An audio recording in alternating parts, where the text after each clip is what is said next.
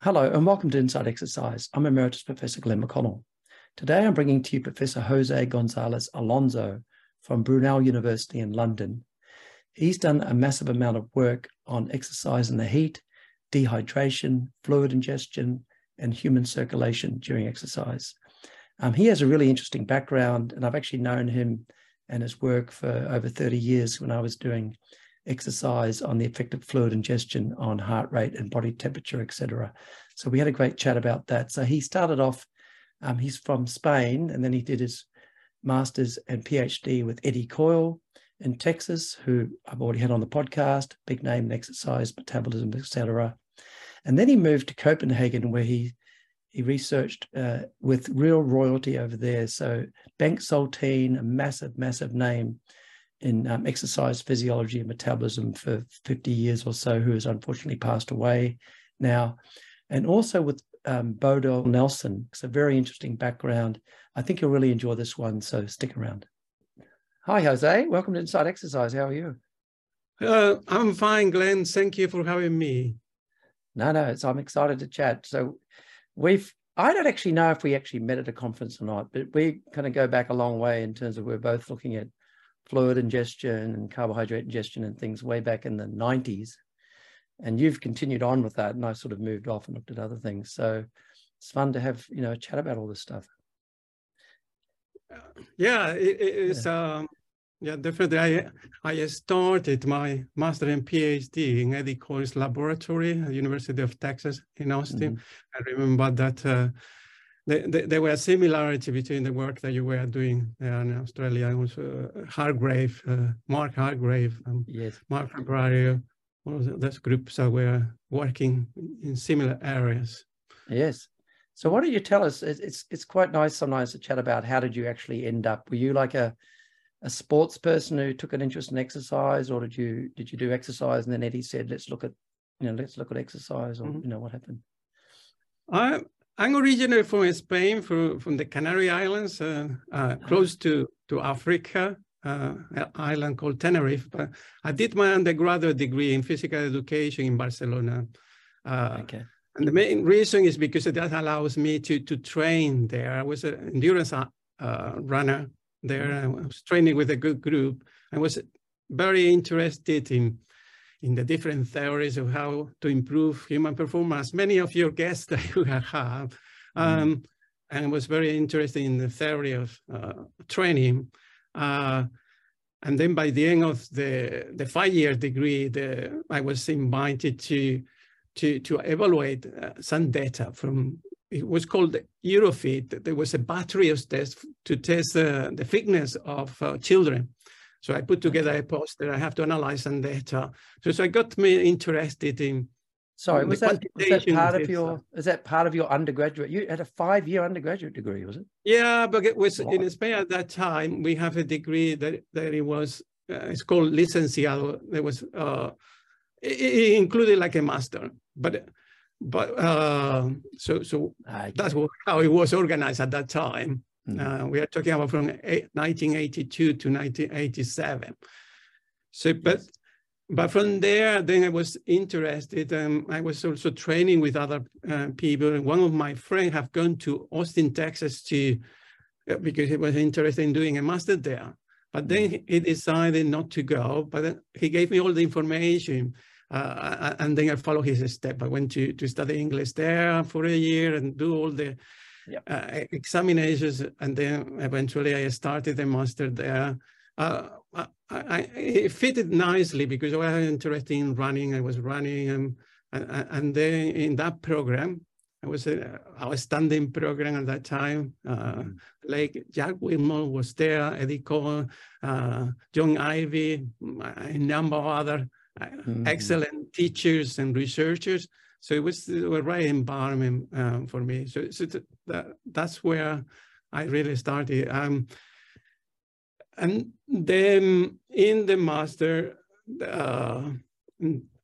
thesis, so Professor Eddie Coyle, Dr. Coyle, we call him, at that time, he mentored me and actually then got the opportunity to pursue a PhD.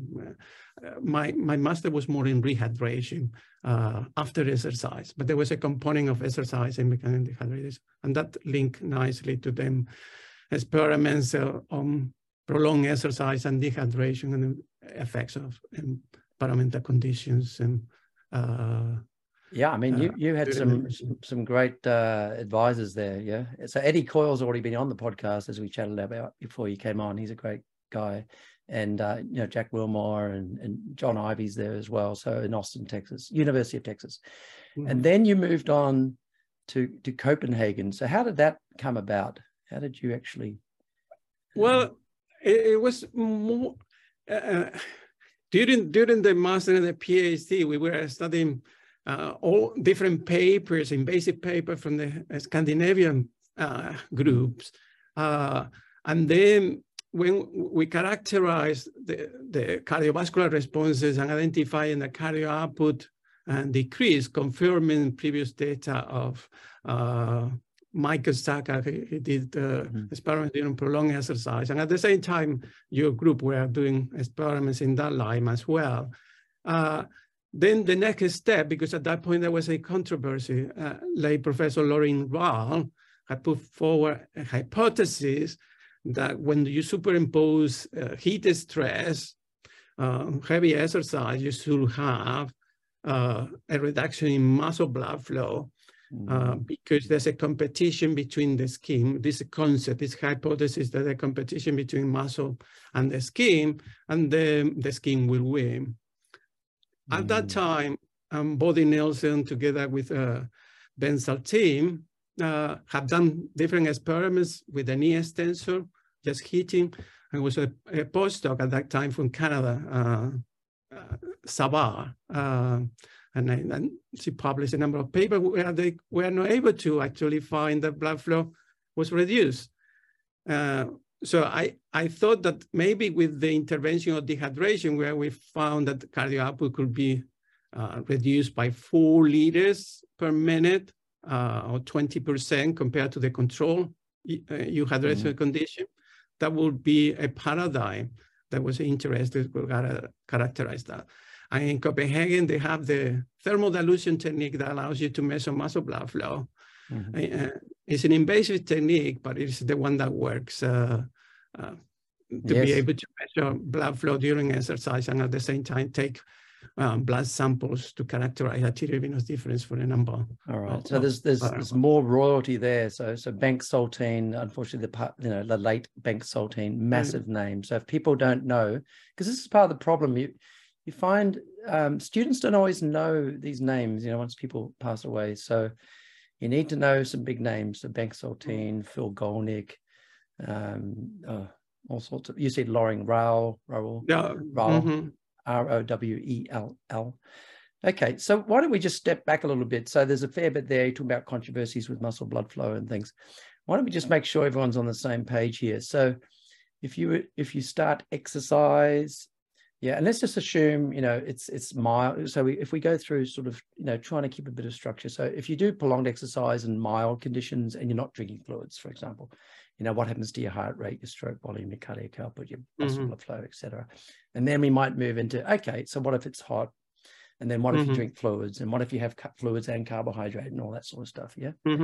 So can we just start off? Because I know you guys have done amazing work way back there with Eddie Coyle, and then you've obviously done a lot more on just, what's happening during prolonged exercise in mild temperatures.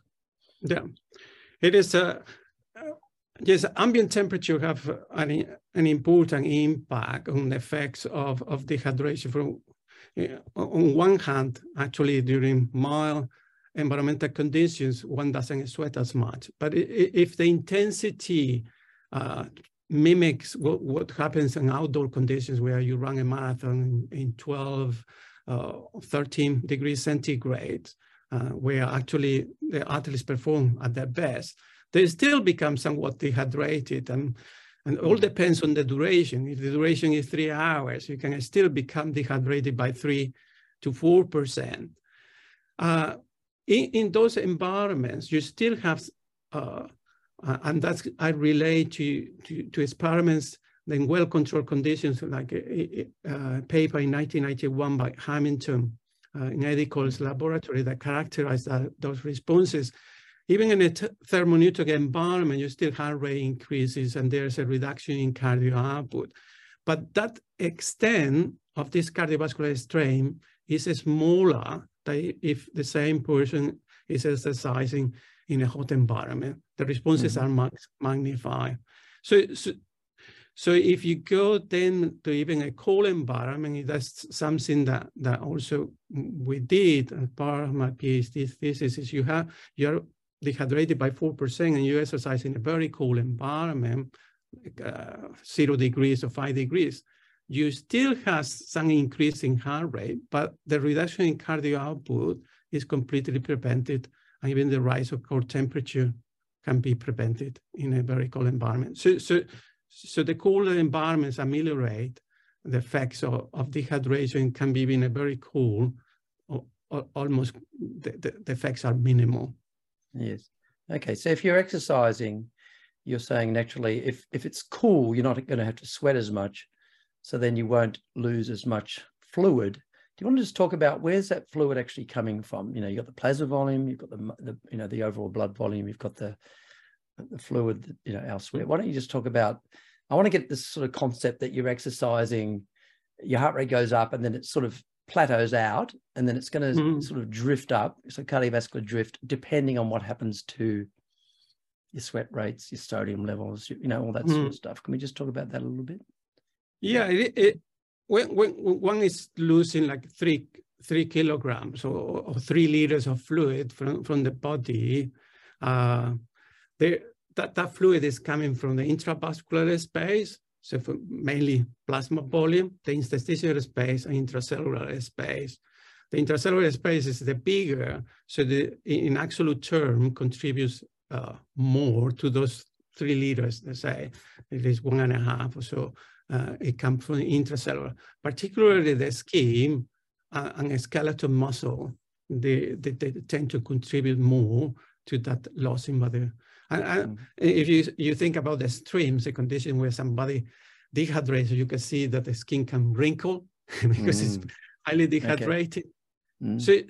But in regards to the impact of these fluid losses in cardiovascular function, by using plasma volume restoration, plasma volume expansion, we have exercise in a cold environment, we have been able to identify what is the effect of intracellular, interstitial versus vascular. As I mentioned before, in a cold environment, you can still be dehydrated by 4%. So you still have 3 kilos or 3 liters less body water, but the effects are very minimal. And if you restore blood volume, you completely restore cardiovascular function to control levels, despite you still have 3 liters less of total body water. Okay, so that's when you're infusing, is that when you're infusing dextran or something? You're infusing something to keep the water in the blood? Yes, so if you normally lose about 300 milliliters of plasma from your 5 liters of blood that the average person has, then you lose, and part of that, 55% or so, it is plasma. So let's say that you have 3 liters of plasma, you lose about 300 milliliters of that. If you replace that with the plasma volume expansion in a heat, and this is what Scott Montaigne and Eddie Cole did, in the heat, you ameliorate, at least you ameliorate the effects on stroke volume. Half of that decrease in stroke volume is reduced, and is to some extent that cardio output is restored to normal level. Yeah, so I mean, so just to summarize, so when you're exercising prolonged, you're sweating, you're losing your plasma volume, therefore you're losing some blood volume. To maintain your cardiac output, you've got to have, your stroke volume drops a little bit. So you've got to have a higher heart rate to maintain your cardiac output. And you're saying that it's been shown if you prevent that loss in blood volume, you will totally prevent that that cardiovascular drift. You won't have to have a higher heart rate to maintain the cardiac output. Yeah. Is that right?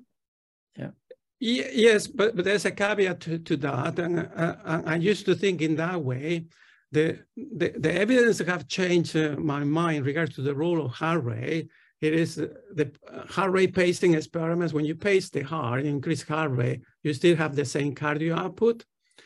And that links nicely what is the effect of the heart versus the periphery in the control of circulation. So, yes, normally with the cardiovascular drift, you have an increase in heart rate, and we say that that's compensate, but that's only happens, that compensation happens is you have a proportional change in venous return coming back. Independently, an increase in heart rate doesn't change cardio output. And either a lower stroke volume. Yeah, it's in proportion. Even during maximal exercise or rest. This is show how integrative physiology, how important it is, because you gain an insight that isolated responses that we characterize sometimes when we remove cells. So then when you put them in vivo, when you have all the factors, they might not work in the same way. And the heart rate, it is one of the responses that the pacing experiment have clarified about the impact and how they are interact with what happening in the periphery. And clarify that phenomenon. So maybe my understanding is a bit old-fashioned or something. So during exercise, when your heart rate drifts, so the cardiovascular drift, what do we know about the reason for that? Because I just thought it was, like I said, reduction in plasma volume and therefore less venous return, so less stroke volume, so therefore you have to increase your heart rate. Maybe that's a part of it, but also isn't it like the increase in sodium, if you're not drinking enough, can affect that? And I don't know, the higher adrenaline is going to put your heart rate up. Now, what is your understanding? Why do you get cardiovascular drift? I guess I'm saying, what's the latest thinking on that?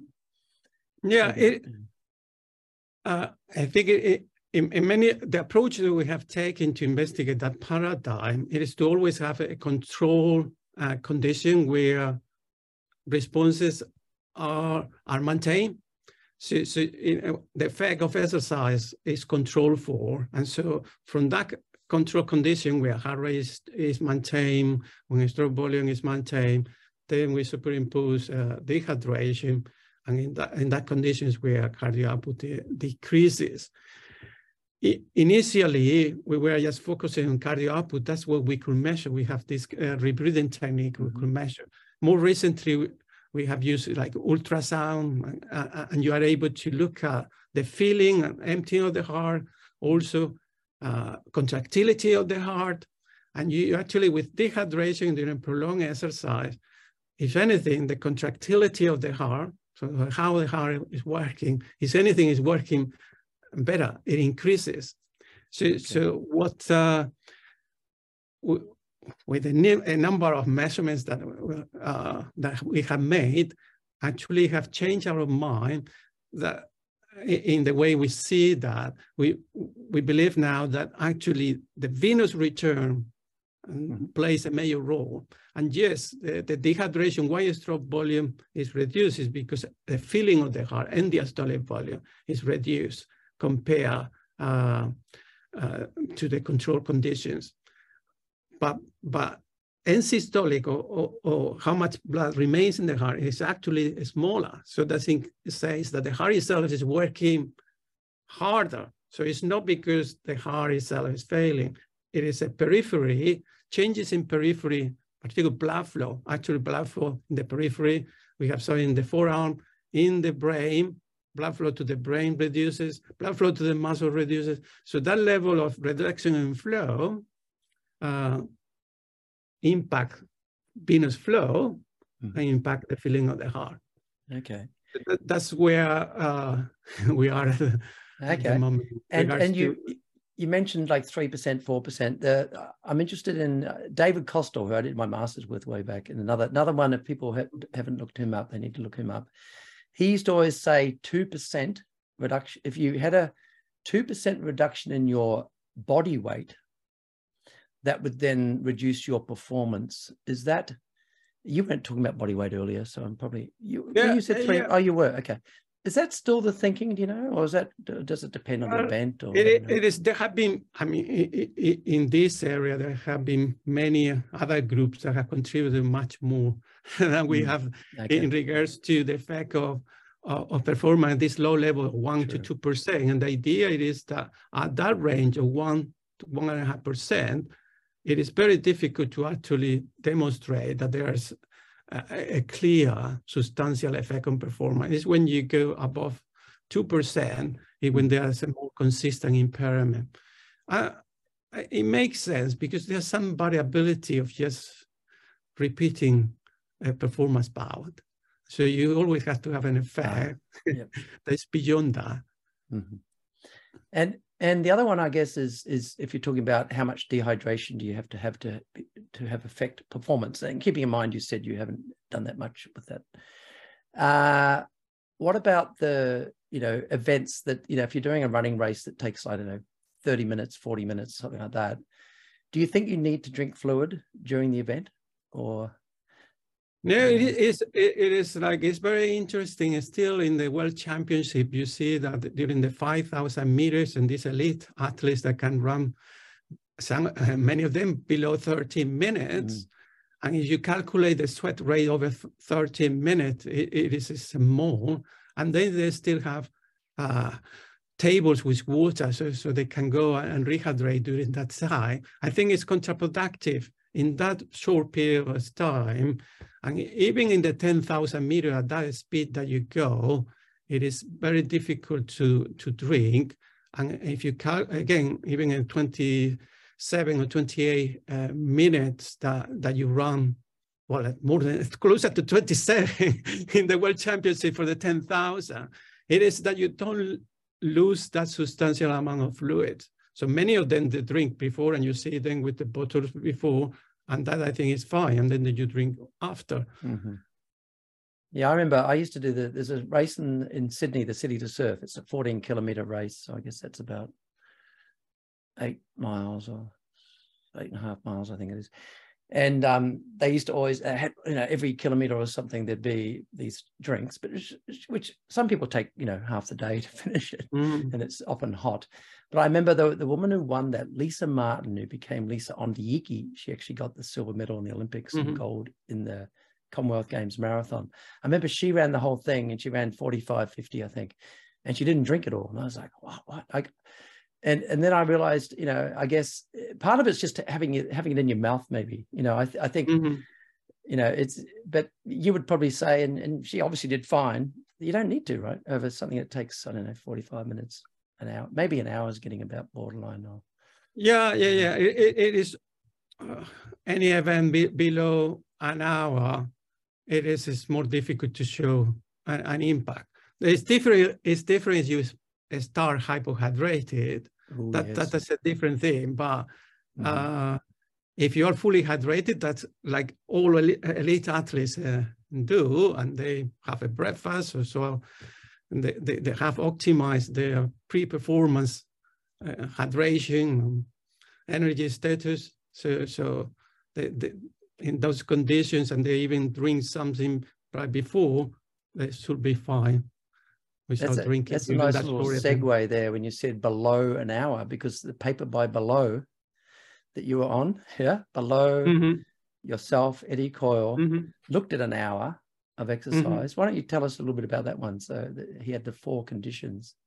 That was quite interesting. Yeah. It is, that was a high intensity, 80%. That mimics the conditions, for example, the time trial in cycling that is about an hour. And in that study, actually, the combination of carbohydrate and fluid improved performance. The times that they are not as there's significant effect, and there's a percentage clear improvement in performance. But compared to other conditions where we do, there are minutes of different, that was a smaller. But that's in that particular experiment, 80% VO2 max, high intensity exercise for an hour, we are able to identify effects. So we were, before we were talking about 45 minutes. So the concept that a shorter event, I think, is holds, but then whether then one has to be specific about whether that 1 hour in this particular study there was an effect. Yeah, I have to say 1 hour to be consider that those evidence.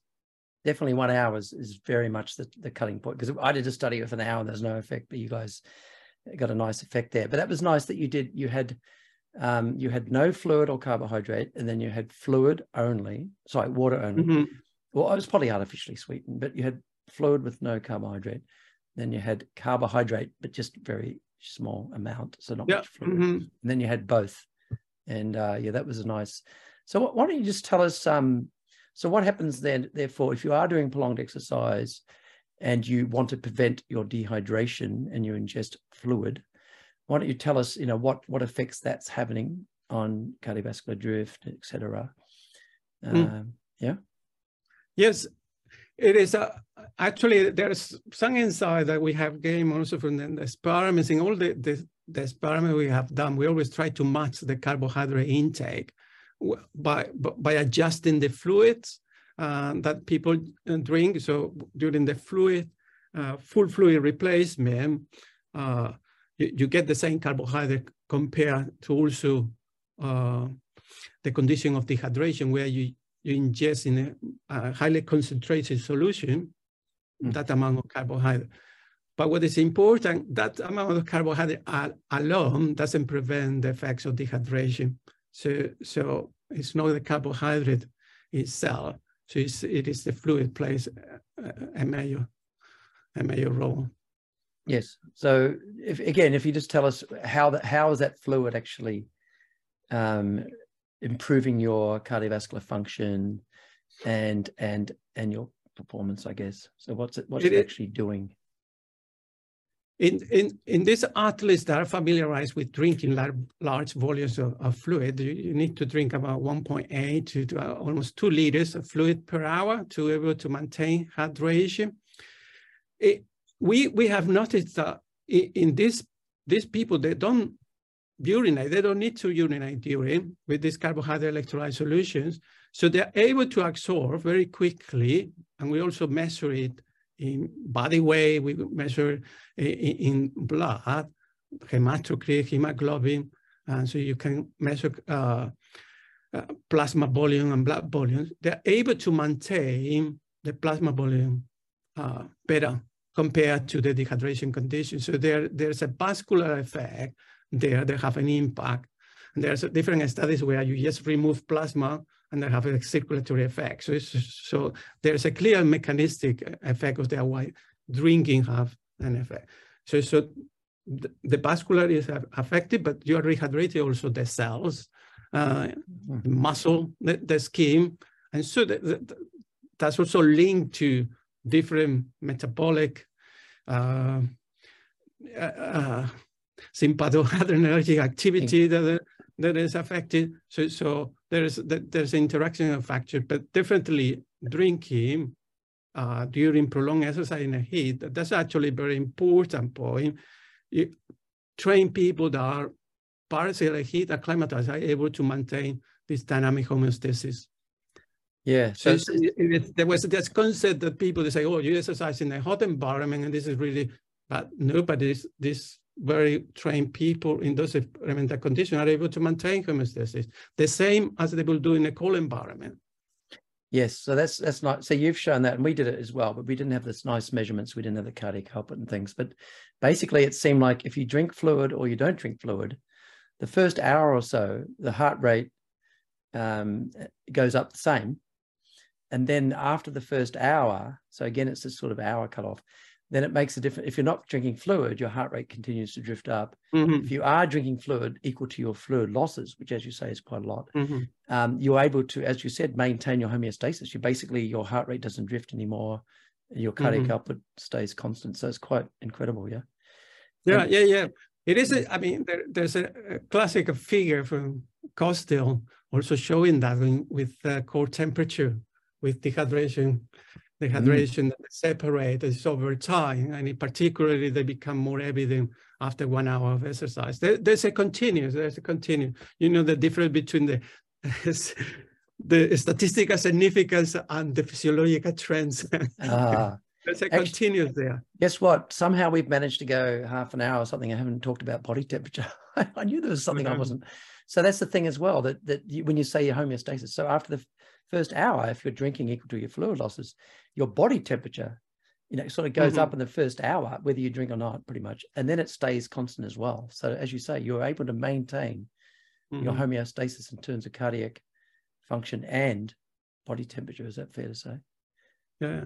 It is. There's a beautiful study, just isolated heart, Patterson and Stanley in 1912, where they have isolated heart and they just change the temperature of the blood. And you can see in their preparation, heart rate increases with increases in temperature of the blood. Cardio output is maintained under those conditions, but in heart rate. So there can be an effect of just temperature itself. And as you said, you mentioned the sympathetic nervous system. So the other thing is, you know, people know about adrenaline, of course. So adrenaline goes up more during exercise when you're not drinking fluid. It goes up more when it's hot, and that will then stimulate muscle glycogen breakdown and things. So if you can drink fluid and keep your homeostasis, you know, you keep your adrenaline down, you actually spare muscle glycogen. There's a couple of papers that I think some found it did, some found it didn't. But definitely, do you know the latest on that?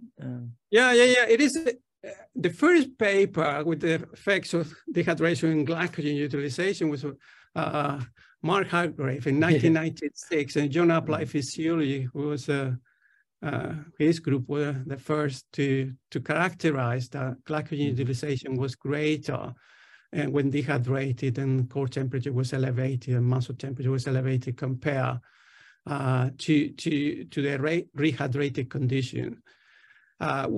We have shown some that Lawrence Spritz laboratory has some the same with dehydration. Even they have biopsies in 1 hour and then at the end of exercise. So it seems that there's some consistency there. In that condition, you have the higher temperature, you have the higher adrenaline, you have the higher glucagon, you have other number of factors, the cortisol.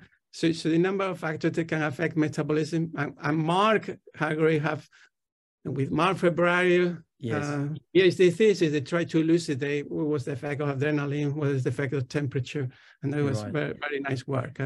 Yes, so as you said, Mark Febbraio, because when you've got the higher adrenaline and the higher temperature, you've got to say, well, is it both, or is it? So I remember Mark Febbraio did the thing. I remember seeing that he had the cuff around one quad where he made it cold water, and then he had a cuff around the other quad where he made it hot water, and I think he showed higher muscle glycogen during the same exercise use with the hot leg.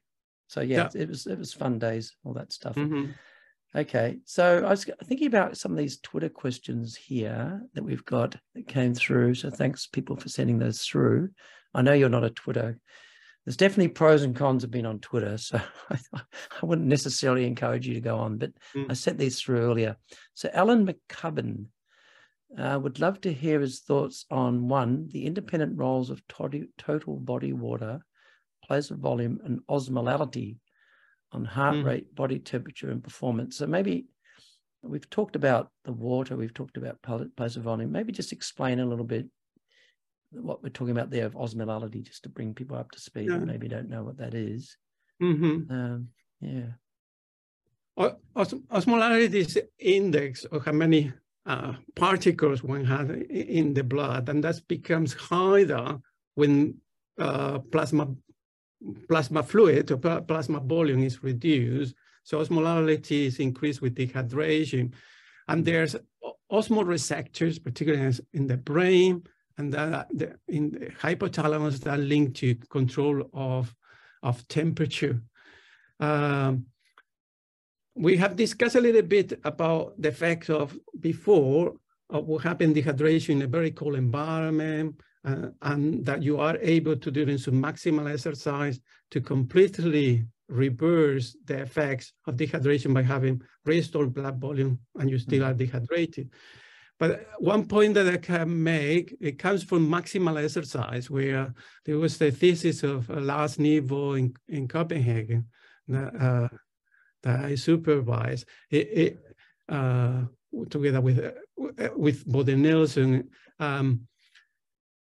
that also in the dehydration condition, when during maximal exercise, VO2 max, it was significantly, markedly depressed compared to the control condition. So even the condition where we prevented an increase in core temperature, we put circulated cold water through a suit, and so kept the skin cold. The core temperature was the same as the control. So under this condition, the some level of performance was restored, but still VO2 max was reduced compared to the control condition. And that is associated with the lower blood volume, plasma volume. So there's condition if you are exercising, the Winter Olympics in cross-country skiing, being dehydrated under those conditions is not very good if you have to go very high intensity either. So you have to be as hydrated as possible, because VO2 max, so maximum aerobic capacity can be impaired under those conditions. Despite during some maximal exercise, it's very difficult to see an impact on metabolism. Okay, so just to make sure people are clear, so it's generally accepted that VO2 max is determined by your maximum cardiac output. So you're saying there that if you've got a reduced plasma volume, you have a reduced blood volume, and therefore, is that what you're saying? You have a less of a maximum stroke volume and maximum cardiac output, is that right? Yes. Yeah. The thing that have become evident over time, probably it is in every generation of scientists, is always like that. So you bring in new elements. More recently, there have been experiments looking at blood flow regulation when you change oxygenation of the blood. And you can see that if you are anemic, then you still can maintain during some maximal conditions oxygen delivery by increasing flow in proportion to the reduction in content, and the opposite with polycythemia, with carbon monoxide. So what I'm trying to say is that before we have a very cardiocentric view of the circulatory responses, and now we are trying to understand that actually what's happening in the periphery is more determining what the heart is doing, more the other way around. And that becomes more clear when you measure blood flow in different territories in the body during exercise. If cardio output were the determinant of flow, you would think that when cardio output increases, like during incremental exercise, it goes from 5 liters per minute at rest to 25 in trained people, or 30 in highly elite athletes or more. But blood flow to the brain increases and then decreases. For example, blood flow to the guts, and it also decreases. So that's cannot be then. If cardio output just solely determine the peripheral flow, then you should have an increase in flow in those territories as well. So also when you do exercise with one leg only, blood flow increases in that leg, but it doesn't increase in the other leg unless you start moving it. So that tells you that when you exercise with one leg and your blood flow to the leg goes up to 5-6 liters, cardio output increases in proportion. So you have now 12 liters cardio output, but blood flow in my arm doesn't necessarily increases.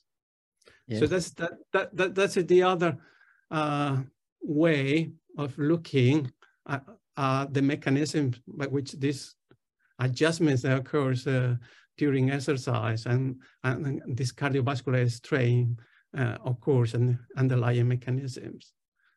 Okay, so you get local dilators, So you're getting the in the contracting muscle, that you don't have any other areas. I guess you slightly lost me there. Sorry, well, I lost myself.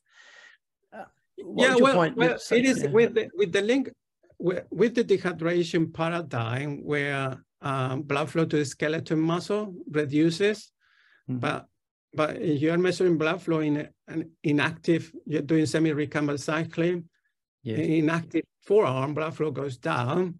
Yes. If you look at blood flow at the brain, blood flow to the brain also decreases. So when you're having this decrease in cardio output, there's also decreases in flow in the periphery. It kind of makes sense. But what comes first? It's the reducing cardio output or the reducing in peripheral flow. And the point I'm trying to make is that nowadays, we try to see more that the importance of what happened in the periphery determining more cardio output than the other way around. Basically, cardio output accommodates the changes in the peripheral flow. Yes, so that especially rather than determine the flow in itself, unless in normal, healthy people. So it's kind of like what you were saying earlier, that the main determinant of cardiac output and stroke volume is your venous return. So how much blood is coming back from the periphery? Yeah. Yeah. Yes. Yep. Yes. And this is an idea. I mean, Guyton already with his experiments in the dog, he already indicated that and said that when you pace the heart in these preparations, they don't change cardio output. So it is, and that is a beautiful intervention because you are just affecting the rate of depolarization in the heart. So it is the heart rate. Let's say you're only changing heart rate. It's not like pharmacological interventions. You are affecting many different other issues. Okay. Right, another one from Twitter, and it's something we haven't overly talked about, is the humidity. So Maya, M-A-I-A, it shouldn't be that hard.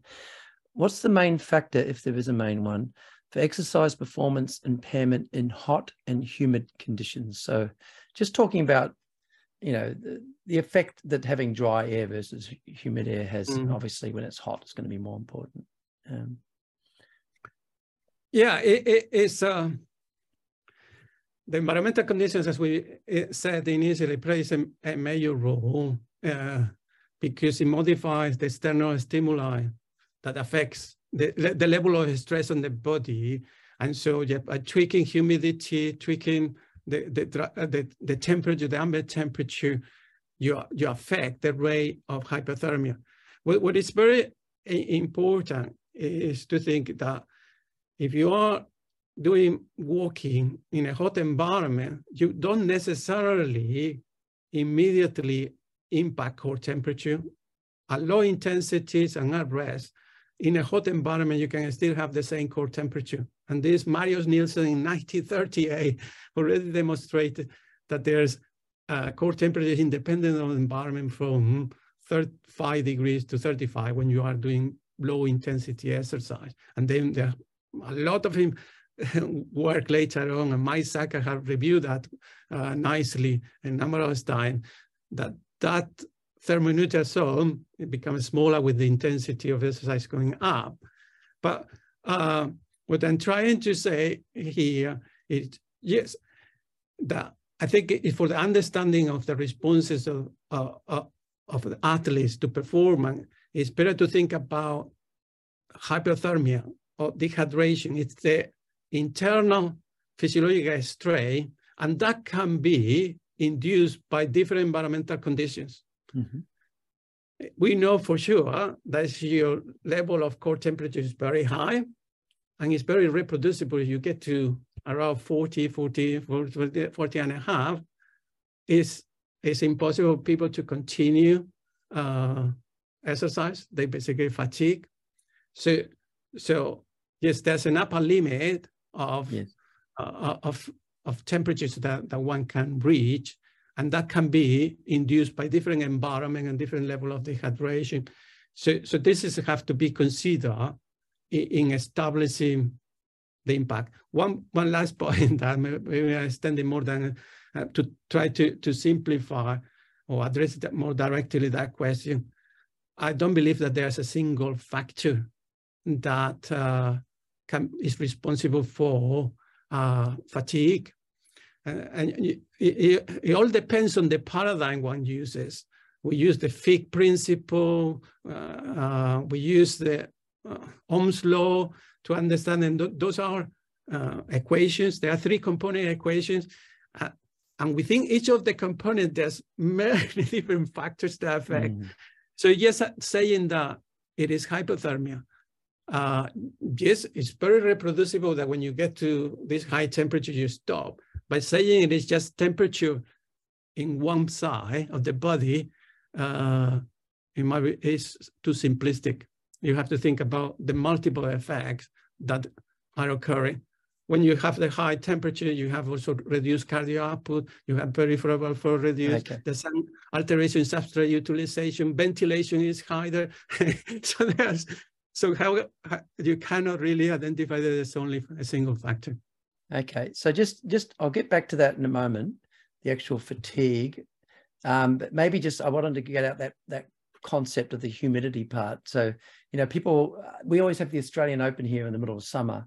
And people say, oh, that person's sweating so much today. They weren't sweating as much yesterday. And you say, well, yes, today is much more humid. So, you know, it's harder to evaporate. I just want to get that point out. You know, if it's humid, you can't evaporate as much. So you'll have the water dripping off you more. I wanted to get that out.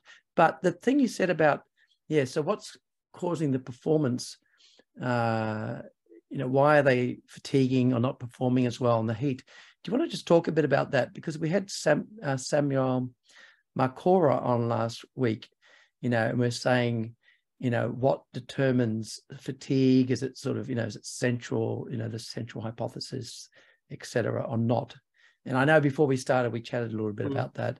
Did you want to just say a little bit about that? Yeah, this is definitely an area of interest, and in the last 20 years, I think that there have been a lot of new data into measuring blood flow and metabolism across the brain to see whether actually metabolism of the brain it is impaired, and we are center drive. I remember being part of an experiment with Bobby Nelson's lab where we measure EEG activity also to try to elucidate whether center drive is reduced. I have become more aware of the data that there's quite a lot in the literature measuring EMG activity, that is the muscle electrical activity during fatiguing exercise, including hypothermia and hypoxia.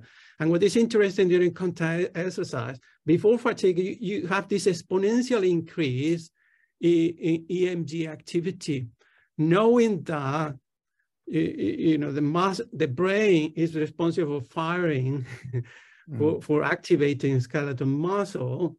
Then the only way that one can interpret that is that central drive, if anything, it is increasing.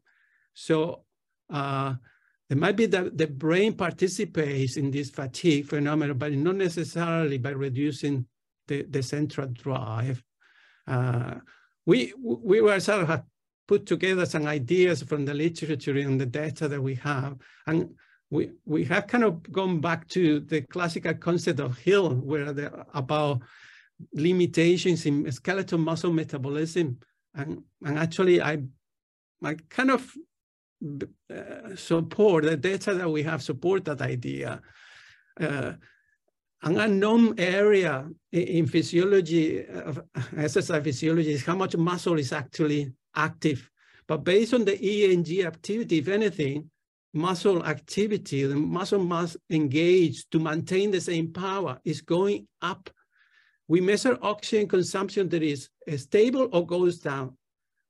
Then you know that anaerobic energy provision have low capacity, cannot overcome or compensate for this reduction in oxidative phosphorylation in the pathways that generate energy aerobically, cannot compensate very long. So when you consider the muscle mass is going up and you calculate energy or ATP per unit of muscle, you probably, it makes to me that that is going down. When you're fatiguing, there's a reduction in total energy turnover per unit of muscle engaged. So that could be one major factor. And that is because in the brain and in the heart, is anything is going the other way. Oxygen consumption is going up in those territories. It makes sense because they are vital organs. Even during when we are doing maximal exercise, we are working to closer to the capacity of the muscle, but not the capacity of the heart or the capacity of the brain. Okay, so with the exercise in the heat, and when you're getting near fatigue, you're saying you have an increase in EMG, if anything, which is the more messages been sent from the brain to the muscle. Mm-hmm. But what are you saying is happening? If anything, you're producing less ATP per unit muscle. Is that what you said? Yeah, it is. If that can indicate, if you say that you have 7 kilos of muscle in a leg active, when EMG activity goes up, might indicate that rather than 7, there might be 7.5. Yes. Kilos. Mm-hmm. But oxygen consumption, what we can measure in the leg, if anything, goes down. So when you say ATP, total ATP per unit of muscle, per kilo of muscle active, if anything, could be going down. Rather and what do you think's going on there? So what do you think's happening? It's not, I know some people are going to be thinking, oh, it's because you're using more anaerobic metabolism, but that's not the case because your lactate doesn't really go up towards fatigue. Yeah, well, yeah, it does. It does. In the heat near fatigue. Yeah. You measure muscle lactate. In the experiments we have done, we measure also intracellular metabolites at the time of fatigue, and then we have a control condition at the same isotime, and you can see differences in muscle lactate, creatine utilization, and ATP. That's interesting, because when you mentioned Mark Hargraves, he was my PhD supervisor. When we do exercise to exhaustion in mild conditions, fatigue, go as long as you can. If we do a biopsy, we don't really see much changing at the point of fatigue. So we sort of think, oh, it's not that something muscle metabolic has happened. But you're saying if it's in the heat, yeah, you see stuff happens at the point of fatigue versus like 10 minutes before or something. Yeah, that's interesting. Yeah, it is easier to see the differences during maximal exercise, high intensity exercise compared to submaximal exercise. And also it's easier to see with dehydration and hypothermia during submaximal exercise compared to control conditions. Hey, one thing we discussed before we came on air was you were saying we should talk about what we get in the lab with the participants we use, or you use, versus like elite athletes. You were saying we should probably talk about that a little bit. What did you have in mind there? Yeah, it is.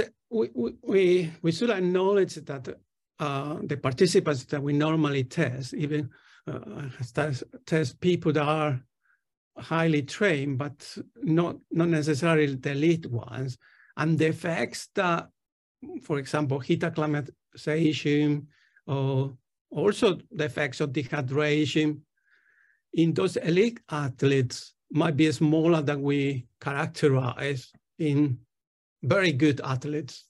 So this is something that should be definitely investigated in the future. So to be more specific about the recommendation we make to elite athletes.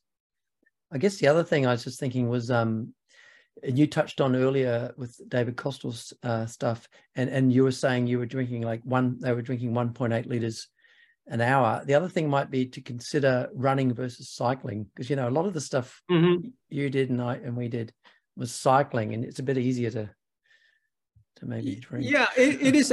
I mean, from this point, Eddie Cole made that point 20 years ago in a review that you have to think about the trade-off. Physiologically, drinking a lot, maintaining your physiology, but in outside conditions, the trade-off, you slow down. The environmental conditions might be slightly different. So his recommendation, and I support that, it is in practical conditions, you don't have to drink to rehydrate fully, but just partially heart rate, that could be the recommendation. And it's harder obviously when you're running to drink than cycling. Yeah, definitely it is. With cycling, it's very easy. With running, I have run 2 marathons myself, and it's extremely difficult. No matter how, you know, the runner is not the scientist there in the field. No matter how clear in your mind it is about the benefit, it's really difficult. And it's interesting that the technology to provide fluids have not changed. We still have the cup, the plastic cup, so or the bottles are very difficult to use, and particularly during running, we should actually find some ways to deliver the fluid. I guess we should just point out as well that people have to, you know, don't turn up and do a marathon and decide to drink how much we were talking about. You need to do it in training, and as you said, maybe you won't be able to get in as much as the science is suggesting.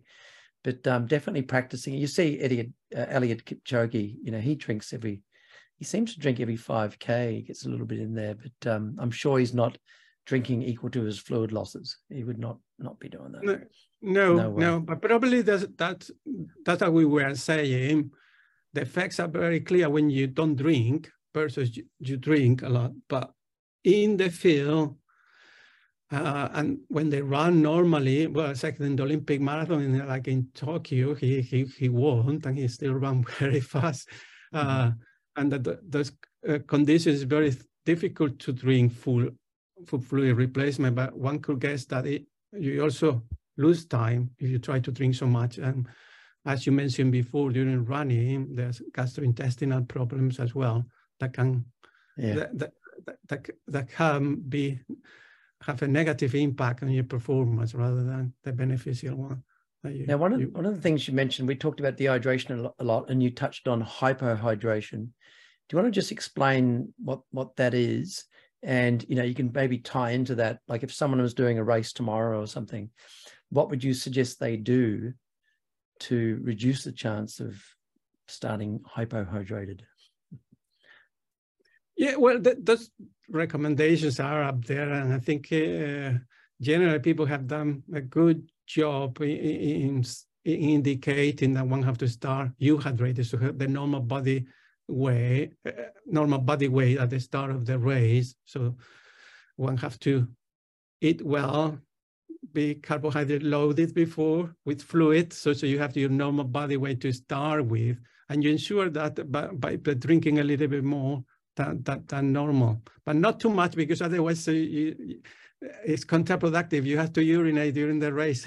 Oh my gosh. Yeah, I think I mentioned this in another podcast, but I had a friend that I went through undergrad with in exercise science, and he did an Ironman race, and he said he had to urinate 8 times during the bike. And he said, what do you think happened there? And I said, you drank too much. You know, it's not rocket science, you know. So that's the other thing. Obviously, people can't just be looking at it and going, okay, I need to drink 250 mils every 15 minutes. And then without thinking, how much am I actually going to be sweating?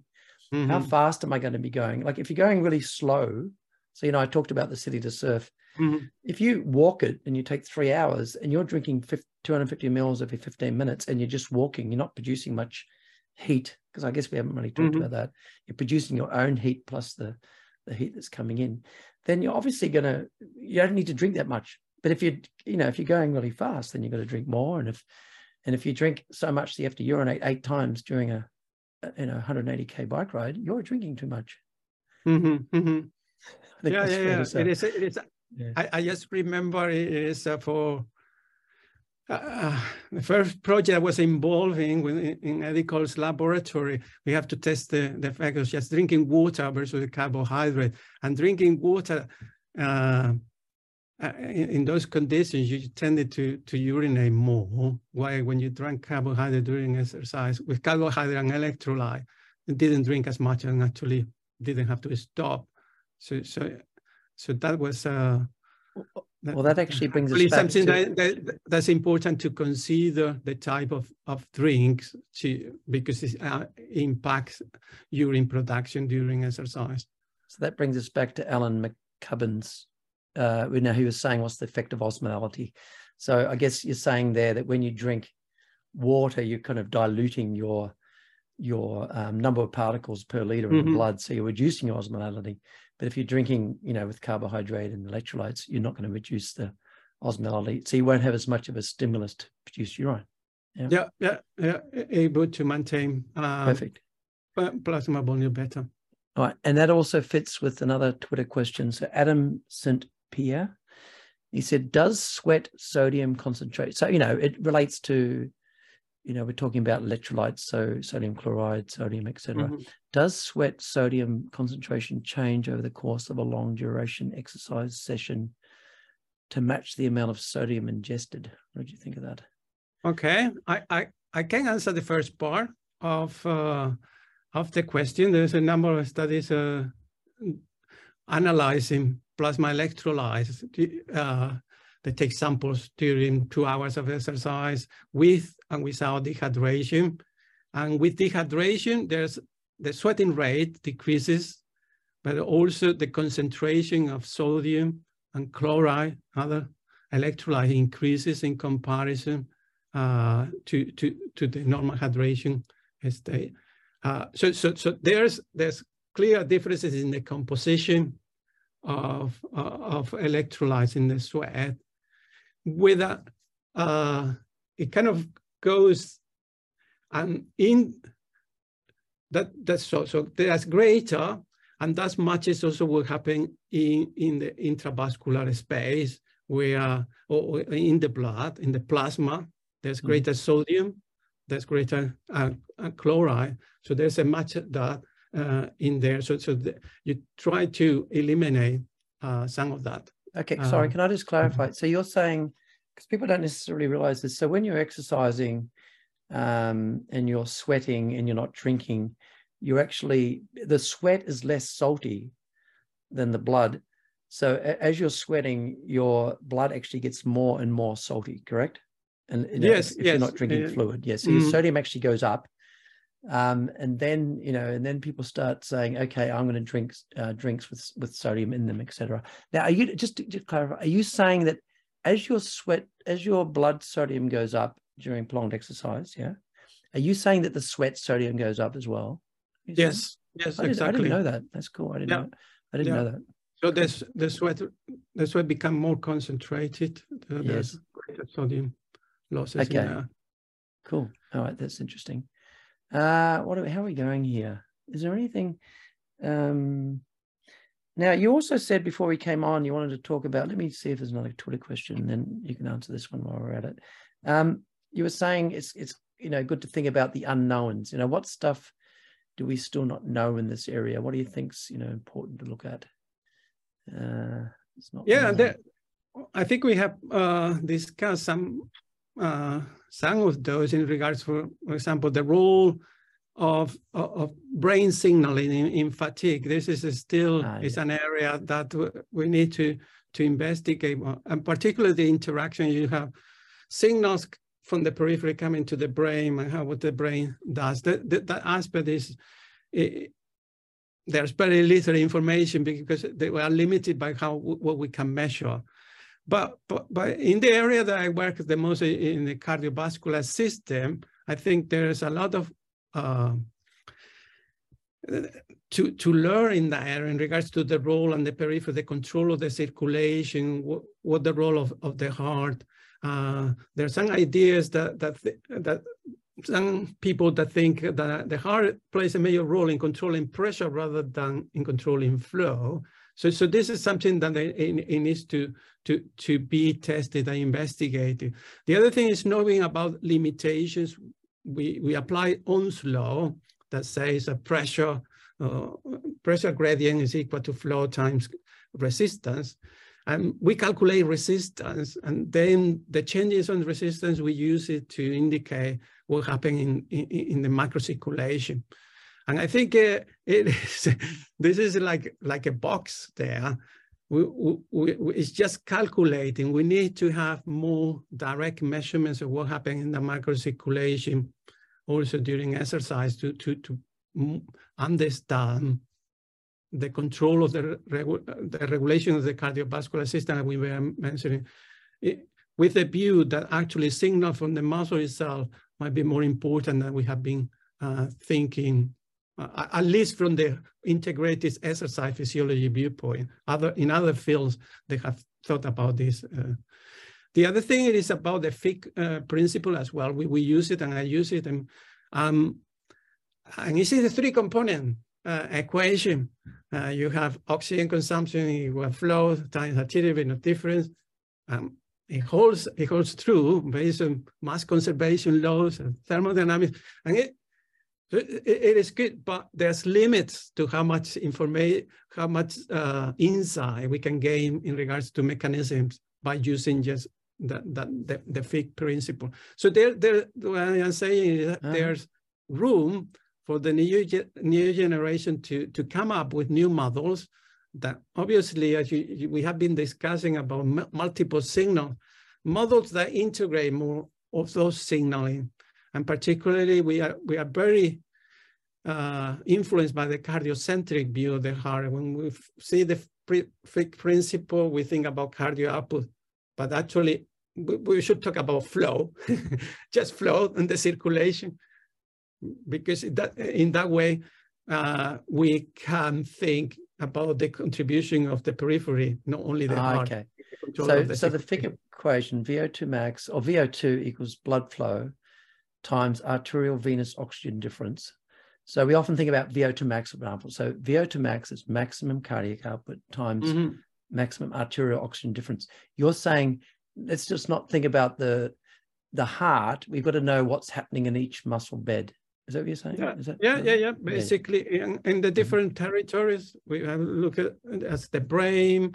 We have even there's this concept where we apply Ohm's law to determine what happened to vascular tone in the so-called non-active muscles. As you can exercise in a bicycle, you have the hand and handlebar, and there's not much of a change in flow in the arms. Yep. But then when you calculate vascular conductance, because pressure is changing, then you say that there's vasoconstriction. Yes, but they indicate vasoconstriction, but flow is maintained. So there's so they're saying that the flow is saying using that marker just to indicate what happened in the microcirculation might have some limitation, because sometimes we are talking about something that we are not measuring, and we need to also measure conductance directly.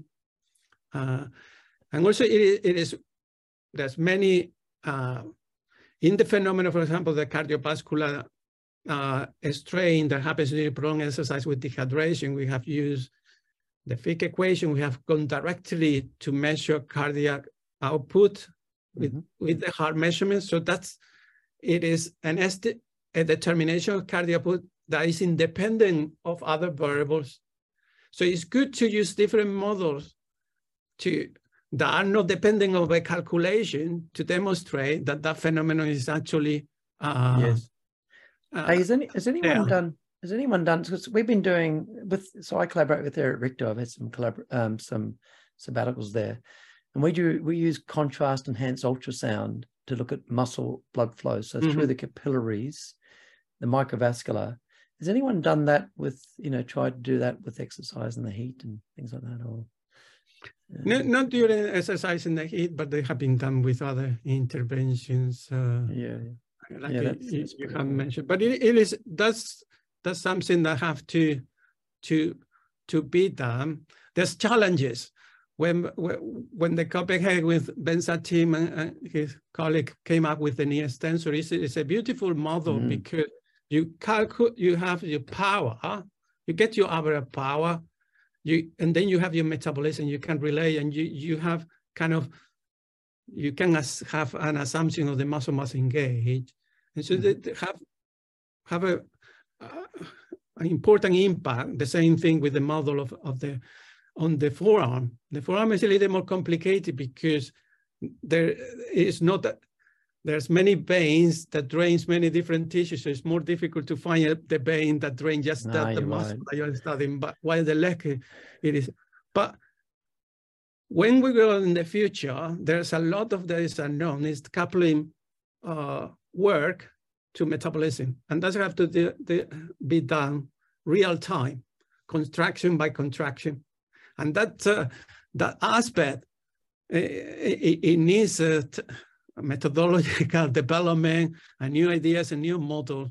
But definitely, I think it's where the field so people should sign up to do some PhDs and things with you. Yeah, plenty of room for.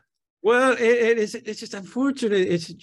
I think you told me about challenges in careers. I will ask a question. It is unfortunate at the moment. It is I don't have the funding to do that studies. Oh. That's a common. It's easier to have the ideas that they have the funding to. Yeah, but that's a common. I don't want people to think, oh, I won't contact Jose because he hasn't got funding. I think a lot of people, myself, before I left academia, pretty much struggling to get funding. It's hard. So still contact you. Okay, so just another one from Twitter. Mark Preben Lindbeck, sounds a bit Danish himself. Does heat exposure post exercise promote extra mitochondrial adaptations? And if so, do these findings translate into performance outcomes? Do you have any thoughts on that? Yeah, that links to the question that you posed before in regards to the application of our fundings to elite athletes. My feeling, and this is based also in editorial that came in Journal Physiology, Carsten Lundby, last Niveau, that kind of challenge some of the results in this area of heat stress, that they were basically saying that if you use elite cyclists, you might find that the effects are much smaller or sometimes are not present. So elite cyclists, they already have a high density of mitochondria, high capillary density, and they train, and even in thermonuclear environment, they have core temperatures when they are training, they are high, above 39, even in thermonuclear environment. So adding a stimulus there to increase mitochondria density and function, I'm not entirely sure. There might be some marginal gains, but in research, because of the problem that we always have with methodologic variability and also biological variability, they are very difficult to be able to quantify them. So I guess if you did a study where you went at the same absolute workload with and without, in cool versus heat, or thermoneutral versus heat, you could see that, yeah? Yeah, well, I'm not, for me, in my mind, it's very clear for elite athletes, if you are training in a thermoneutral environment, you're going to compete like it was in Tokyo, the environmental conditions of 32, high humidity.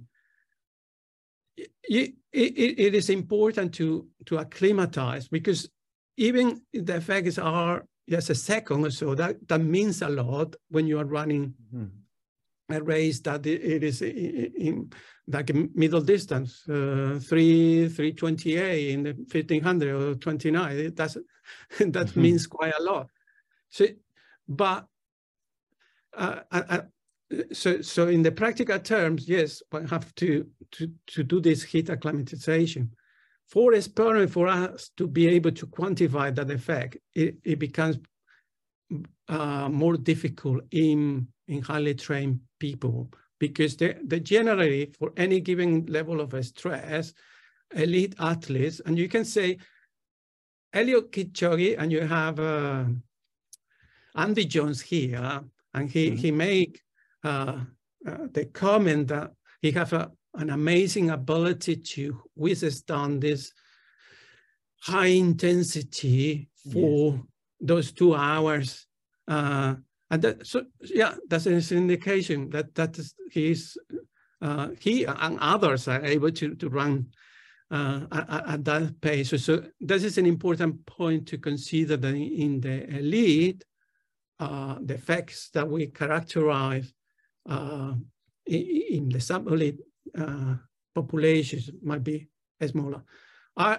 in regards to the point of dehydration, I always remember Lance Armstrong being dehydrated and doing a time trial, and he did very poorly. So I don't say now here that dehydration doesn't affect even to the best ones. Also, of course, it will have an effect compared to himself being hydrated. He normally did quite well the time trial. He hydrated himself and so forth. But that day, he did one, and he didn't take care of his hydration level. He didn't perform as well.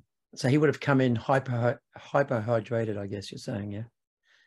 Or he didn't drink during it. He got dehydrated. No, during and he had the previous stage. It was really, really long and hard. And then he had the time trial. So during the recovery period, he was not able to restore body fluids. That at least that's the comment that was made. What is absolutely clear is that he did worse that day. Yes, compared to his normal performance. So and they would say that he was dehydrated. Yes, so to clarify, because I know this hyperhydration, dehydration. So you're saying because he didn't restore his fluids, he started hyperhydrated. Yes, with the deficit, in body fluid compared to his normal. And that's something that other groups and ourselves have shown that it's very reproducible. When you start hypohydrated, you see that effect on physiological function. There's alterations in cardio output, heart rate, and temperature. Yeah, actually, that's very consistent. Just thinking about that. So if you have a 4% reduction in your body weight, if it's hyperhydrated, so if you're starting like that versus getting it during it, is there? I'd imagine starting hyperhydrated is probably worse because you've got that the whole way. When dehydrated, you're just getting it progressively. Yeah, is that no? Yeah. That links nicely. There's another study that Scott Montaigne did for his PhD, where he was drinking at different time points. Drinking always at any time point have an effect, but the later he drank is the greater the dehydration level. So it's to say, if you start hypohydrated, then you immediately, your responses are not the same. You immediately go to a higher core temperature, higher heart rate, stroke volume will be reduced. If you are measuring catecholamines or other responses, ventilation is also elevated compared to the control condition. So yes, hypohydration have also a significant effect. So how about we start to finish up? This has been great. And if we just think about maybe, I don't know, three or four sort of takeaway messages from this chat. If you wanted to have, when you give a lecture, you think, oh, I hope they remember at least those three bits. What's the real takeaway that you want to get across? Yeah, I think it is important that we think about complexity when trying to address the question of fatigue, what causes fatigue, or what causes alterations in cardiovascular function, alterations in respiratory function, metabolism. There's not a single factor. One have a paradigm. It's important to have a paradigm to be able to conceptualize that phenomenon and come up with ideas and new hypotheses for people to then test directly. But my main recommendation is to think about that level of complexity rather than trying to say it's just that factor. In regards to recommendations that we touch upon, just that people have to consider the event duration when thinking about hydration needs during exercise. Yes, we talk quite a lot about prolonged exercise, 2 hours and 2.5 hours or 3 hours. There's many events now that there are those durations, but that involves a very small percentage of the population. The majority of the people are active for half an hour, 40 minutes. And those conditions, as you pointed out before, you are better off if you start well hydrated. You do your normal 30 minutes exercise or 40 minutes, and then when you get home, you drink a glass of water and you rehydrate yourself. There's not an important need to do it during exercise. Maybe if you want, particularly in the summer month when it is hot, then you can drink during in a shorter event, because if you feel better, there's no harm on it, but it's not absolutely necessary for short events. And the last point in regards, because that's the area that I think I'm most passionate about at the moment, is in thinking to resolve and to come up with new paradigms of how the cardiovascular system works. I think we have quite a lot of work to do in regards to understand the role of the periphery in how the blood moves around the circulation, and try to think about alternative to this cardiocentric dominated models that we use. We always think about the heart determining the periphery. In that regard, it's like some years ago when I came here to Brunel University, and you start thinking, oh, well, let's get some funding, and you think about pharmacological interventions that can increase flow, because that is of application for many different things. More recently, we have done work, at least recently in the last 15 years, is that with heating, you just heat the peripheral tissue and you increase flow there. So a concept sometimes of how the body is regulated, it helps you to come up with interventions that might be of help for recovery, for people that cannot exercise. So that's, I think, another take-home message is we are doing physiology and develop understanding because it can lead to new applications and new ways of solving or treating a very difficult problem that we had before, with new approaches. Great. Well, actually, I wanted to give you a chance to say some of these bits and pieces you're excited about. So I know you've got, so when you're talking about if you heat an area, you increase blood flow. Is that related to, because I saw you've got temperature-dependent ATP release from human blood and endothelial cells. So is this part of what you're talking about there? Because like I said, I want you to get a chance to talk about some of your recent stuff. Yeah. Well, at least we don't have the conclusive evidence that ATP is the major contributor to this hyperthermia-induced hyperemia, and it's localized. It's local. If you just hit one part of the leg, you just increase flow in that part of the leg, not in the other. We have identified that if you hit red blood cells, then they release more ATP, but plasma or serum does not release ATP.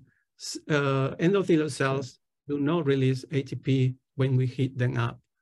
So when we infuse ATP, then you get this vasodilation. If you have been involved in experiments at that time, that is very reproducible funding.